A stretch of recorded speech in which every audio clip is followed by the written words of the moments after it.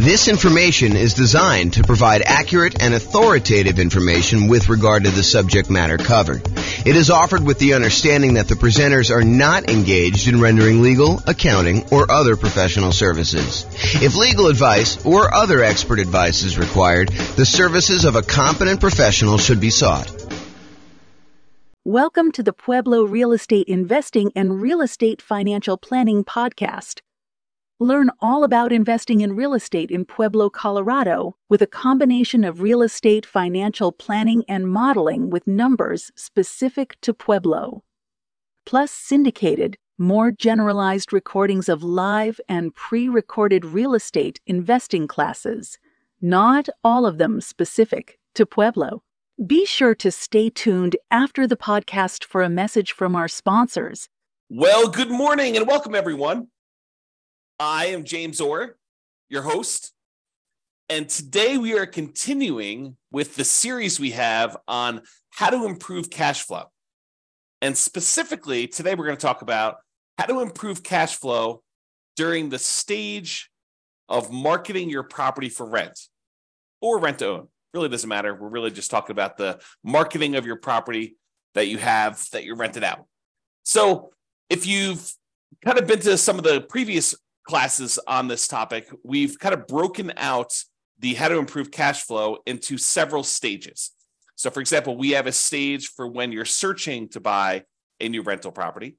And we've covered that one already. We went over all the different strategies when you're searching to buy a property. Then we have a stage where you're financing the property. You found the property now, you're about to go put financing on it, and you're thinking about all the different ways that you might be able to improve cash flow on your rental property while you're financing it. And that's actually the largest group. It has the most number of different strategies for improving cash flow is the financing section.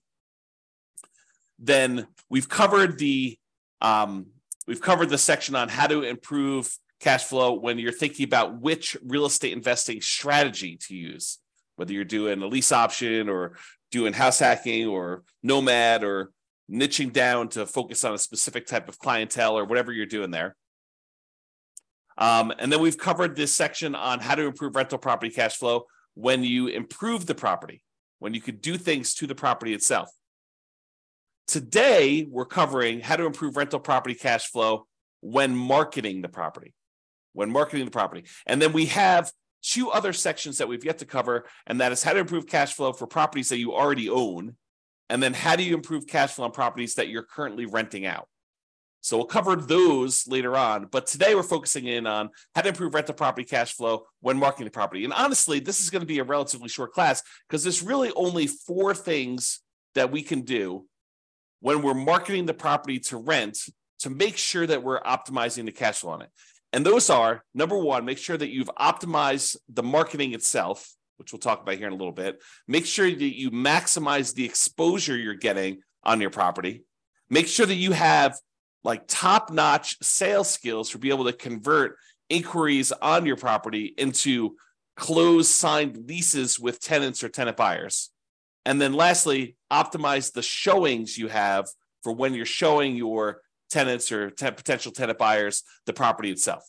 Okay, so let's start off, and it's really not that much to cover. I think a lot of these are going to be obvious, but I wanted to make sure we cover them so that we could be comprehensive because there's about 88 different strategies that we use in order to improve cash flow. Some of them are really obscure and a lot of people are not going to be thinking about them. And then some of them are really, really obvious in your face, but I want to tell you about them in case maybe they're not obvious to you, or maybe you've not thought about them, or maybe you are, you're about to rent your property or you're about to go buy another rental property and you're thinking about the different discrete stages and you're not thinking about these things in advance when you could be preparing for it. For example, maybe you need to do some prep into improving your sales skills, and you should do that early on so that you're not overwhelmed trying to close on a property and get the property marketed and rented and all that other stuff. And you're also thinking, man, I should probably learn how to, become a better salesperson to be able to, get the tenant or tenant buyer in this property converted into an actual signed lease and a profitable rental. So let's talk about this. So optimizing your marketing. And this is really about things like, do you have professional grade photos? I've taught classes before where I show the photos that some people are using on their rentals versus someone who has professional photos. And I ask them, this is actually the same property, the same model. Like I know sometimes we have these new construction neighborhoods, and you'll have like someone go in there with their old camera, on their telephone, on their cell phone, that looks like they've got like Vaseline smeared on the lens, and it's really small and very dark, and they don't even open the blinds, and all that sort of stuff, versus someone who goes and they spend a little bit of money up front to get professional grade photos done one time at the beginning of their property life, when they're kind of like got their rental property and it's in the best shape it's going to be, and they kind of like get those photos and they could reuse those photos, and we compare them for the same exact model of a new construction type of house. One person kind of goes on the cheap, the other one goes and does professional grade photos. And I have people in the class tell me, which one of these would you call on? Which one would you want to rent out? And it's really, really obvious.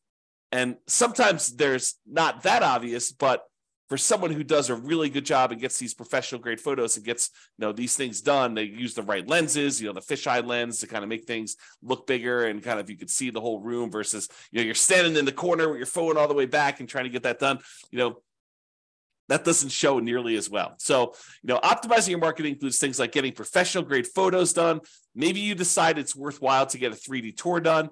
I think that it's helpful in a lot of cases to do that. Or maybe you're going to do a video tour where you walk through the property with a video. And that way, when you're marketing the property, maybe when your prospective tenant calls, you say, look, I'm happy to email you over a video tour of the property, or maybe you include it in the marketing up front, and you can give them an opportunity to see it. Might improve your conversion ratio once you get them in the property, because they've actually gone through video-wise and seen the property and been able to do that. So really, optimizing the marketing materials you have for the property, whether that's photos or 3D tour or video or flyers or whatever you're going to do, or the signs you're using in order to do that. In fact, let me go just add those right now as I'm thinking about them. The flyers and signs, all the marketing materials that you might have could actually improve the marketing you're talking about. So whatever you could do to have professional grade marketing, I think is important.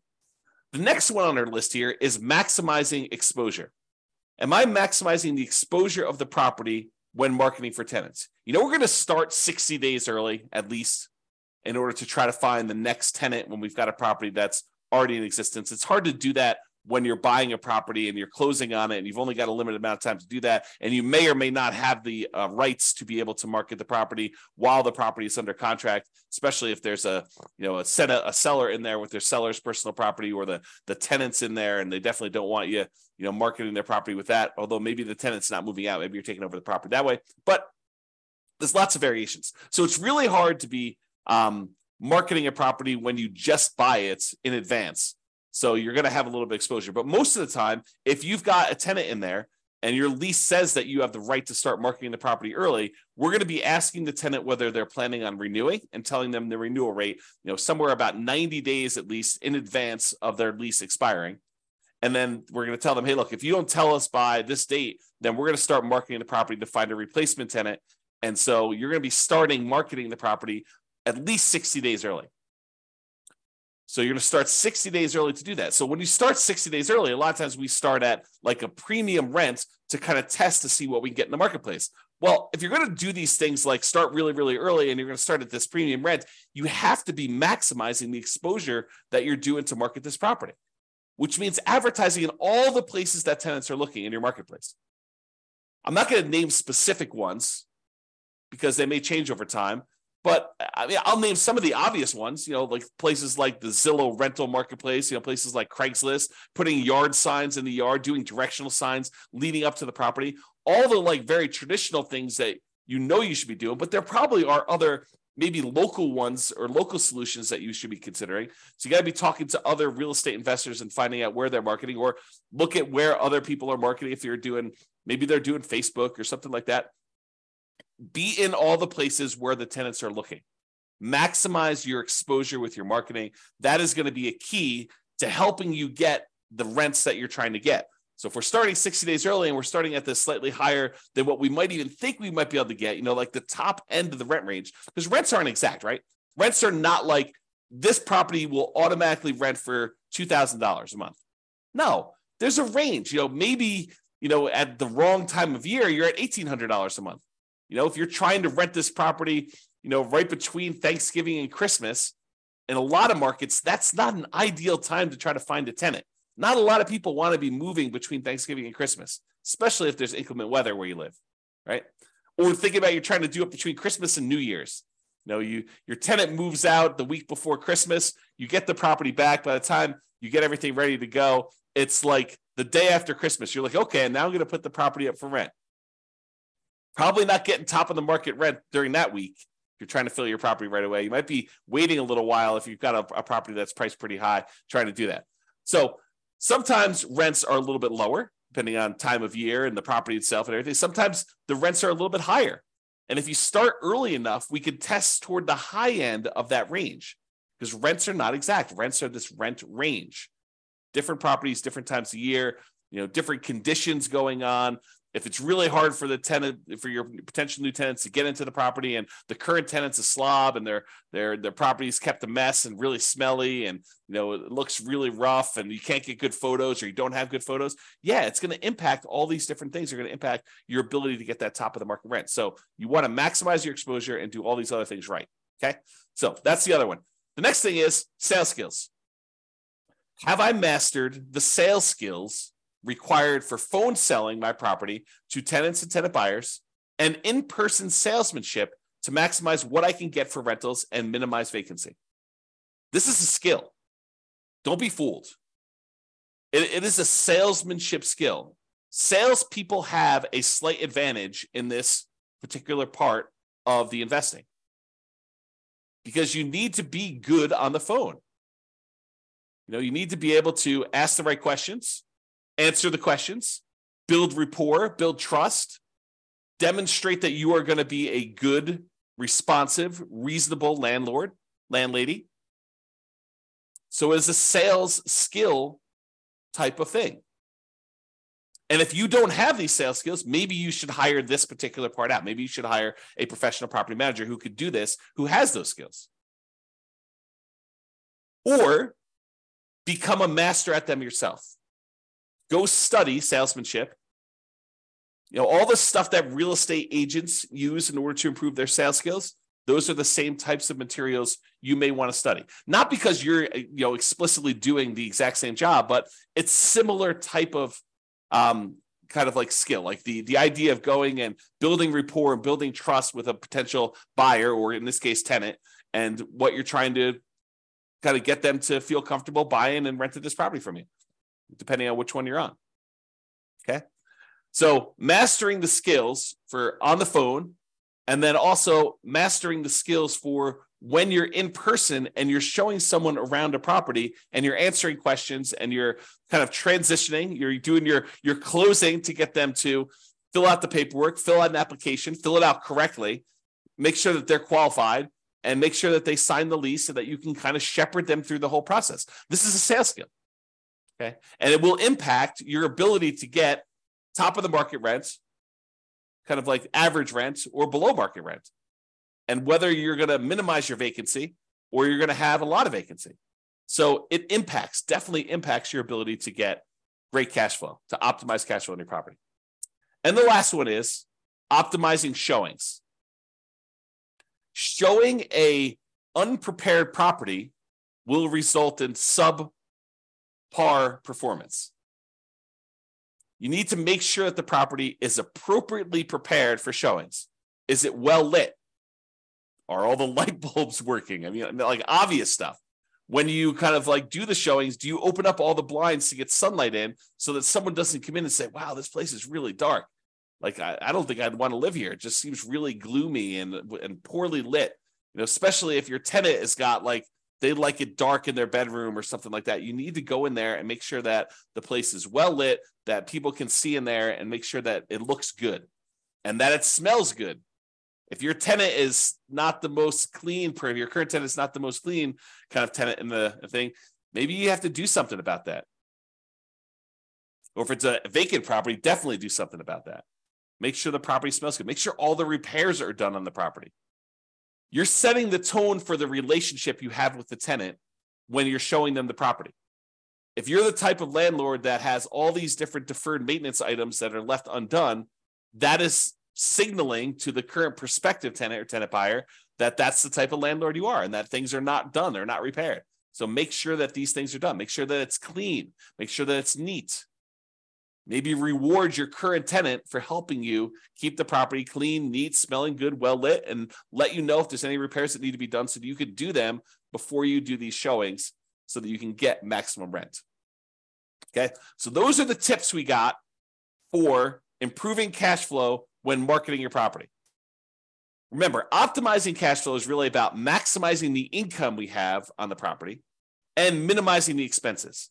And when you're marketing a property, you're really helping with both. You're trying to get that very top of the edge, top of the rent range rent, and you're trying to minimize any vacancy you have by getting the property occupied in a reasonable amount of time. So you're really working from both ends when you're marketing your property. Minimizing your exposure, or maximizing your exposure, I should say, when marketing your property helps you maximize that income you could generate from your property. So it's really better to think about all these different stages for optimizing cash flow. Take a more holistic approach and optimize at various stages to make sure that you're getting the maximum rent through all the different parts of buying your rental property and getting it rented there. All right, so that's all I got for you. This has been James Orr. I hope you enjoyed this class and I hope you implement some of the strategies to improve your cash flow. That's all I got for you for now. Bye-bye for now. With home prices up, mortgage interest rates up, and rents up, but not quite enough to counteract the higher prices and interest rates, cash flow on rental properties in Pueblo is harder than ever. Book a call with the Real Estate Financial Planner to apply our proprietary 88 strategies to improve cash flow on your rentals.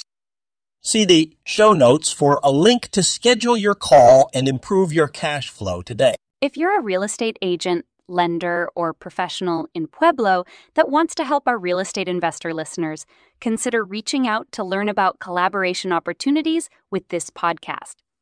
We'd love to add more value to our listeners by having you assist our investors buy, sell, and finance their real estate investments. See the show notes to schedule a call to discuss collaboration opportunities